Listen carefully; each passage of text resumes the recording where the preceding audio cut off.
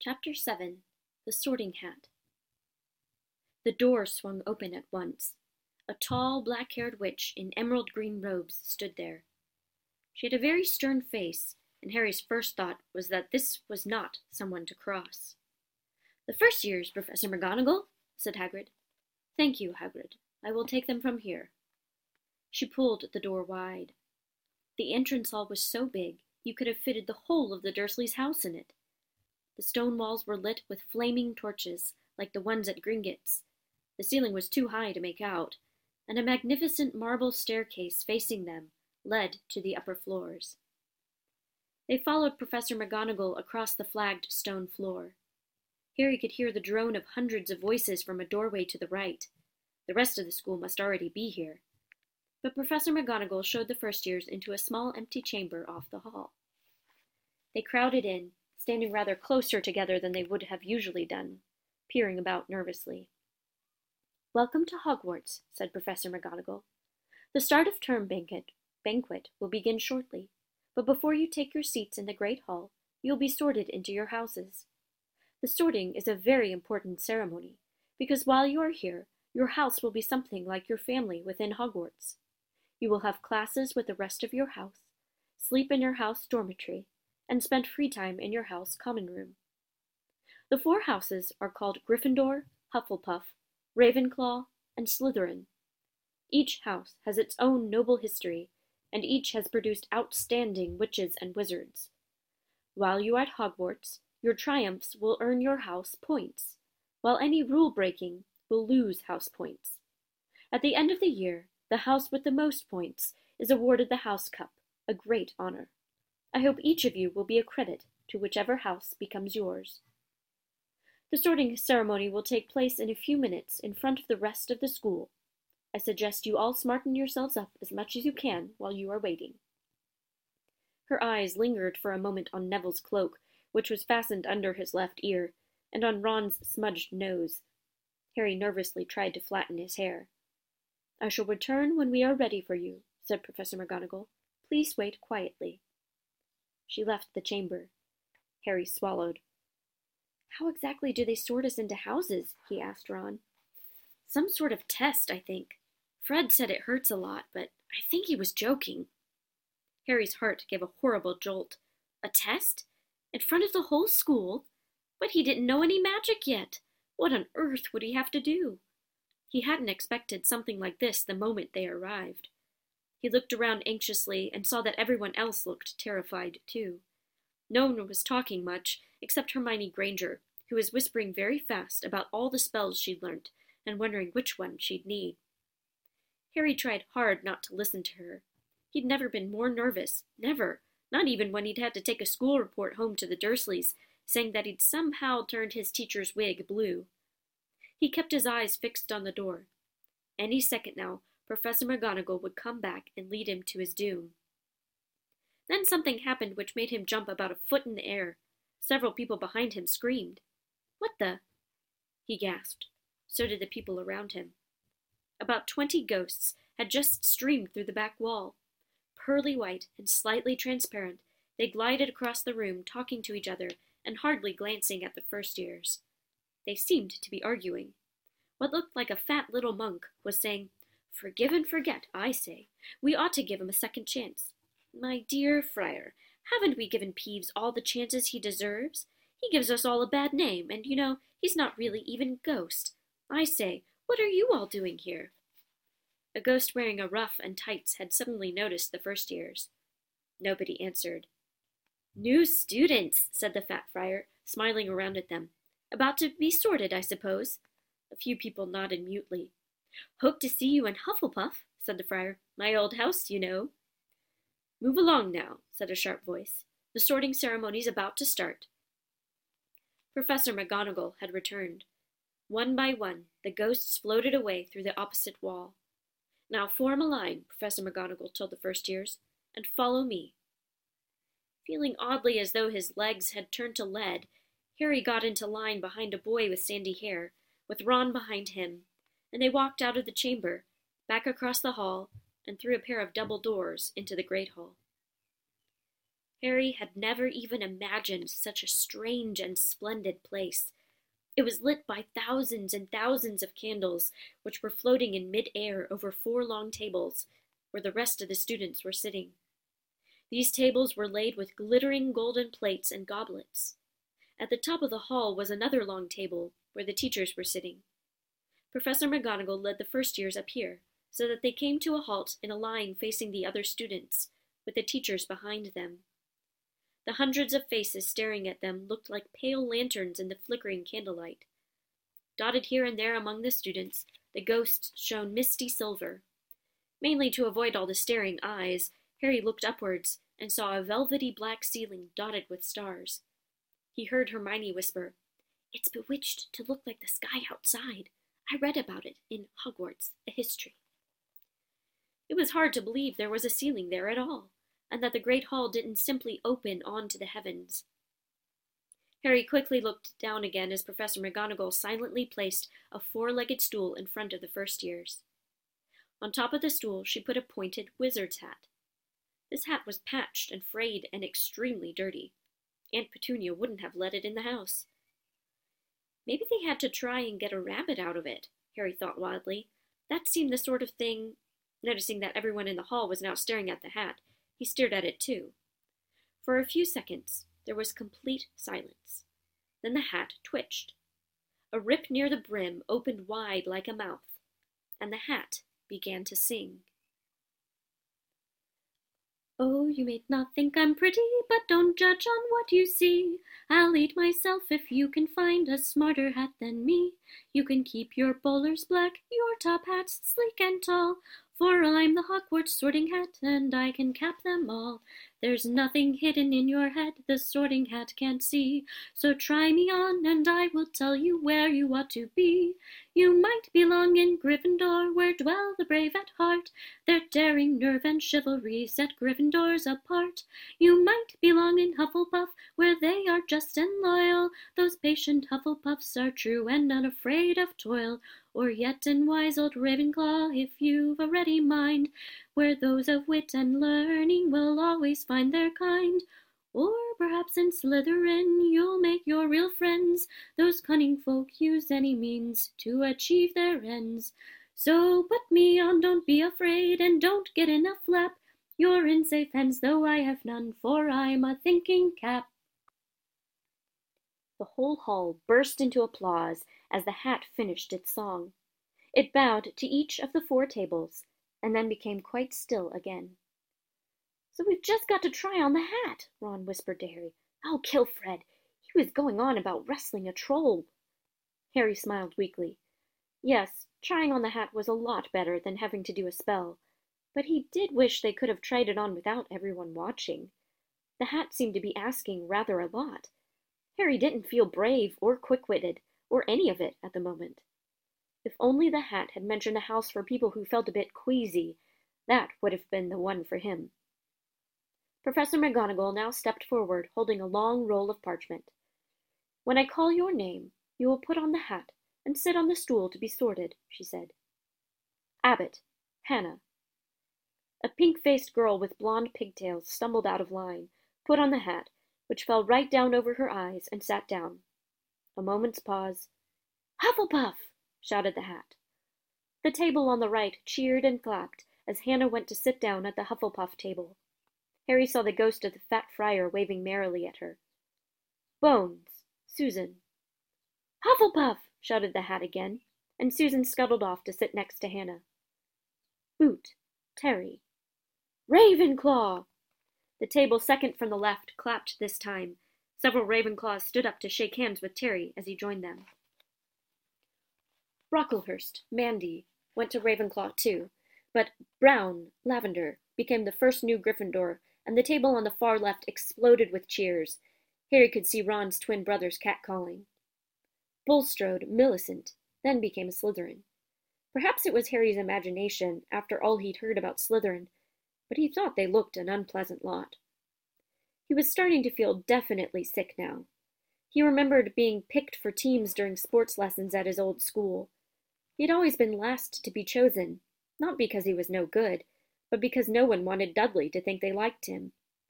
Finch Fletchley, Justin. Hufflepuff! Sometimes, Harry noticed, the hat shouted out the house at once, but at others it took a little while to decide. Finnegan, Seamus, the sandy-haired boy next to Harry in the line, sat on the stool for almost a whole minute before the hat declared him a Gryffindor. Granger, Hermione. Hermione almost ran to the stool and jammed the hat eagerly on her head. Gryffindor! Shouted the hat. Ron groaned. A horrible thought struck Harry, as horrible thoughts always do when you're very nervous. What if he wasn't chosen at all? What if he just sat there with the hat over his eyes for ages, until Professor McGonagall jerked it off his head and said there had obviously been a mistake, and he'd better get back on the train? When Neville Longbottom, the boy who kept losing his toad, was called, he fell over on his way to the stool. The hat took a long time to decide with Neville. When it finally shouted, Gryffindor! Neville ran off still wearing it, and had to jog back amid gales of laughter to give it to McDougal Morag. Malfoy swaggered forward when his name was called, and got his wish at once. The hat had barely touched his head when it screamed, Slytherin! Malfoy went to join his friends Crabbe and Goyle, looking pleased with himself. There weren't many people left now. Moon, Knott, Parkinson, then a pair of twin girls, Patil and Patil, then Perks, Sally Ann, and then, at last, Potter, Harry. As Harry stepped forward, whispers suddenly broke out like little hissing fires all over the hall. Potter, did she say? The Harry Potter? The last thing Harry saw before the hat dropped over his eyes was the hall full of people craning to get a good look at him. Next second he was looking at the black inside of the hat. He waited. Said a small voice in his ear. Difficult. Very difficult. Plenty of courage, I see. Not a bad mind, either. There's talent. Oh, my goodness, yes. And a nice thirst to prove yourself. Now that's interesting. So where shall I put you? Harry gripped the edges of the stool and thought, Not Slytherin, not Slytherin. Not Slytherin, eh? Said the small voice. Are you sure? You could be great, you know. It's all here in your head, and Slytherin will help you on the way to greatness, no doubt about that. No? Well, if you're sure, better be Gryffindor! Harry heard the hat shout the last word to the whole hall. He took off the hat and walked shakily towards the Gryffindor table. He was so relieved to have been chosen and not put in Slytherin, he hardly noticed that he was getting the loudest cheer yet. Percy the prefect got up and shook his hand vigorously, while the Weasley twins yelled, We got Potter! We got Potter! Harry sat down opposite the ghost in the rough he'd seen earlier. The ghost patted his arm, giving Harry the sudden, horrible feeling he'd just plunged it into a bucket of ice-cold water. He could see the high table properly now. At the end nearest him sat Hagrid, who caught his eye and gave him the thumbs up. Harry grinned back. And there in the center of the high table, in a large gold chair, sat Albus Dumbledore. Harry recognized him at once from the card he'd got out of the chocolate frog on the train. Dumbledore's silver hair was the only thing in the whole hall that shone as brightly as the ghost's. Harry spotted Professor Quirrell, too, the nervous young man from the Leaky Cauldron. He was looking very peculiar in a large purple turban. And now there were only 3 people left to be sorted. Turpin, Lisa, became a Ravenclaw, and then it was Ron's turn. He was pale green by now. Harry crossed his fingers under the table, and a second later the hat had shouted, Gryffindor! Harry clapped loudly with the rest as Ron collapsed into the chair next to him. Well done, Ron, excellent, said Percy Weasley pompously across Harry as Zabini Blaze was made a Slytherin. Professor McGonagall rolled up her scroll and took the sorting hat away. Harry looked down at his empty gold plate. He had only just realized how hungry he was. The pumpkin pasties seemed ages ago. Albus Dumbledore had got to his feet. He was beaming at the students, his arms opened wide, as if nothing could have pleased him more than to see them all there. Welcome, he said. Welcome to a new year at Hogwarts. Before we begin our banquet, I would like to say a few words. And here they are.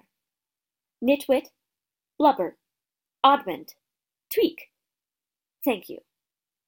He sat back down. Everybody clapped and cheered. Harry didn't know whether to laugh or not. "Is he a bit mad?" he asked Percy uncertainly. "Mad?" said Percy airily. "He's a genius, best wizard in the world. But he is a bit mad, yes. Potatoes, Harry?" Harry's mouth fell open. The dishes in front of him were now piled with food. He had never seen so many things he liked to eat on one table. Roast beef, roast chicken, pork chops and lamb chops, sausages, bacon and steak, boiled potatoes, roast potatoes, chips, Yorkshire pudding, peas, carrots, gravy, ketchup, and for some strange reason, mint humbugs. The Dursleys had never exactly starved Harry, but he'd never been allowed to eat as much as he liked. Dudley had always taken anything that Harry really wanted, even if it made him sick. Harry piled his plate with a bit of everything except the humbugs, and began to eat. It was all delicious. "That does look good," said the ghost in the ruff sadly, watching Harry cut up his steak. "Can't you—" "I haven't eaten for nearly 500 years," said the ghost. "I don't need to, of course, but one does miss it. I don't think I've introduced myself. Sir Nicholas de Mimsy-Porpington at your service, resident ghost of Gryffindor Tower." "I know who you are," said Ron suddenly. "My brothers told me about you. You're Nearly Headless Nick." "I would prefer you call me Sir Nicholas de Mimsy," the ghost began stiffly, but sandy-haired Seamus Finnegan interrupted. "Nearly headless? How can you be nearly headless?" Sir Nicholas looked extremely miffed, as if their little chat wasn't going at all the way he wanted. "Like this," he said irritably. He seized his left ear and pulled. His whole head swung off his neck and fell onto his shoulder, as if it was on a hinge. Someone had obviously tried to behead him, but not done it properly. Looking pleased at the stunned looks on their faces, Nearly Headless Nick flipped his head back onto his neck, coughed, and said, "So, new Gryffindors. I hope you're going to help us win the house championship this year. Gryffindor have never gone so long without winning. Slytherin have got the cup 6 years in a row. The bloody Baron's becoming almost unbearable. He's the Slytherin ghost." Harry looked over at the Slytherin table and saw a horrible ghost sitting there, with blank, staring eyes, a gaunt face, and robes stained with silver blood. He was right next to Malfoy, who, Harry was pleased to see, didn't look too pleased with the seating arrangements. "How did he get covered in blood?" asked Seamus with great interest. "I've never asked," said Nearly Headless Nick, delicately. When everyone had eaten as much as they could, the remains of the food faded from the plates, leaving them sparkling clean as before. A moment later the puddings appeared. Blocks of ice cream in every flavor you could think of, apple pies, treacle tarts, chocolate eclairs and jam donuts, trifle, strawberries, jelly, rice pudding. As Harry helped himself to a treacle tart, the talk turned to their families. "I'm half and half," said Seamus. "Me dad's a muggle. Man didn't tell him she was a witch till after they were married. Bit of a nasty shock for him." The others laughed. "What about you, Neville?" said Ron. "Well, my gran brought me up, and she's a witch," said Neville. "But the family thought I was all muggle for ages. My great-uncle Algy kept trying to catch me off my guard and force some magic out of me. He pushed me off the end of Blackpool Pier once. I nearly drowned. But nothing happened until I was 8. Great-uncle Algy came round for tea, and he was hanging me out of an upstairs window by the ankles, when my great-auntie Enid offered him a meringue, and he accidentally let go.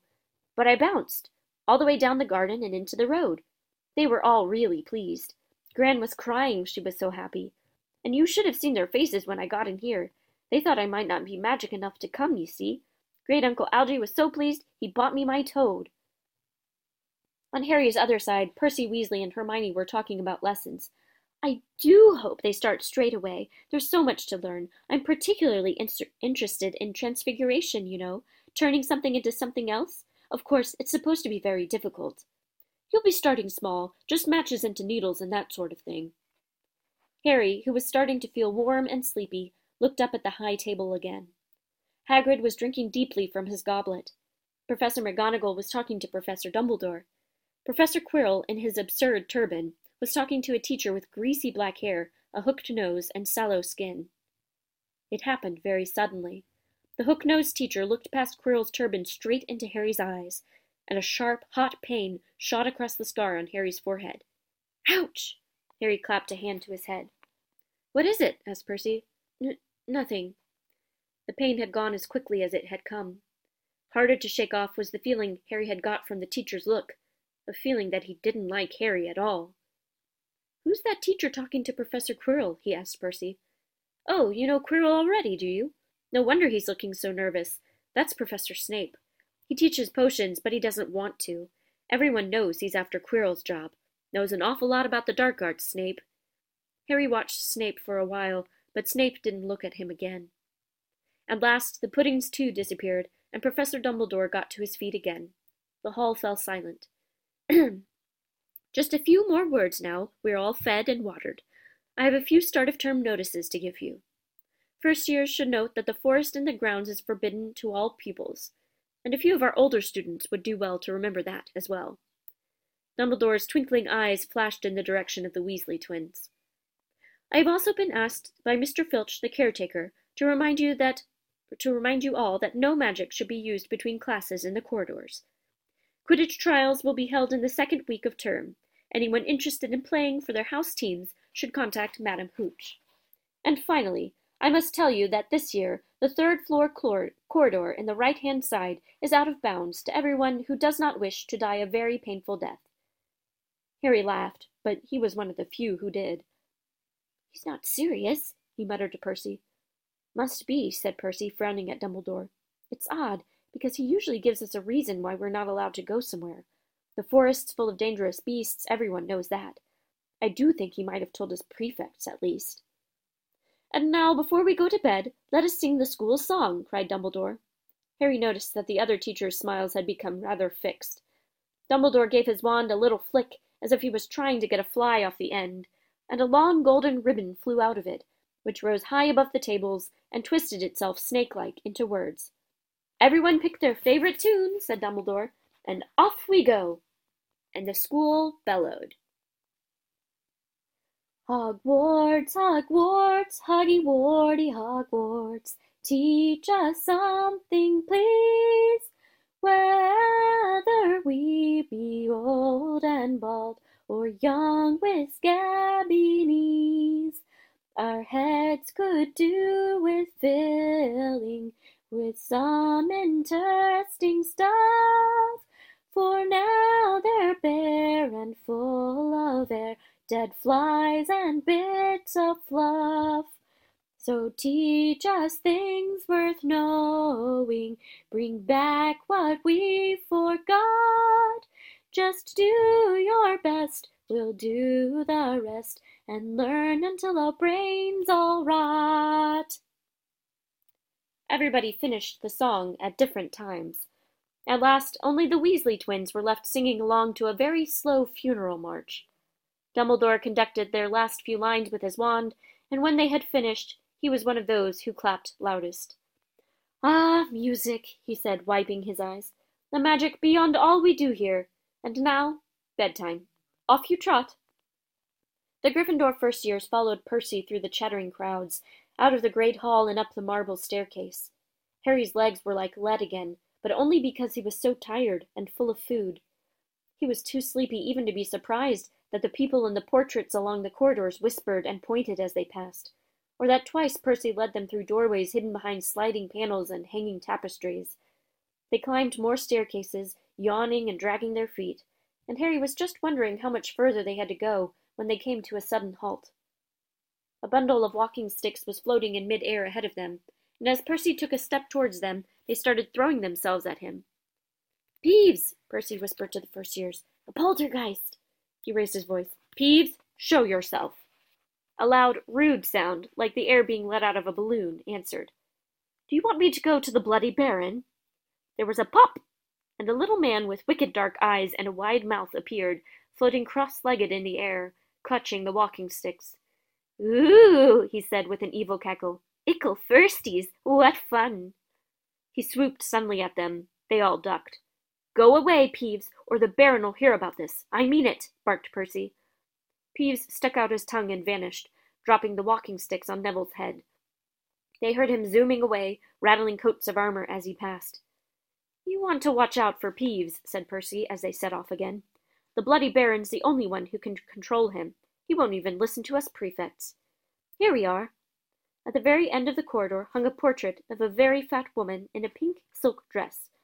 "Password?" she said.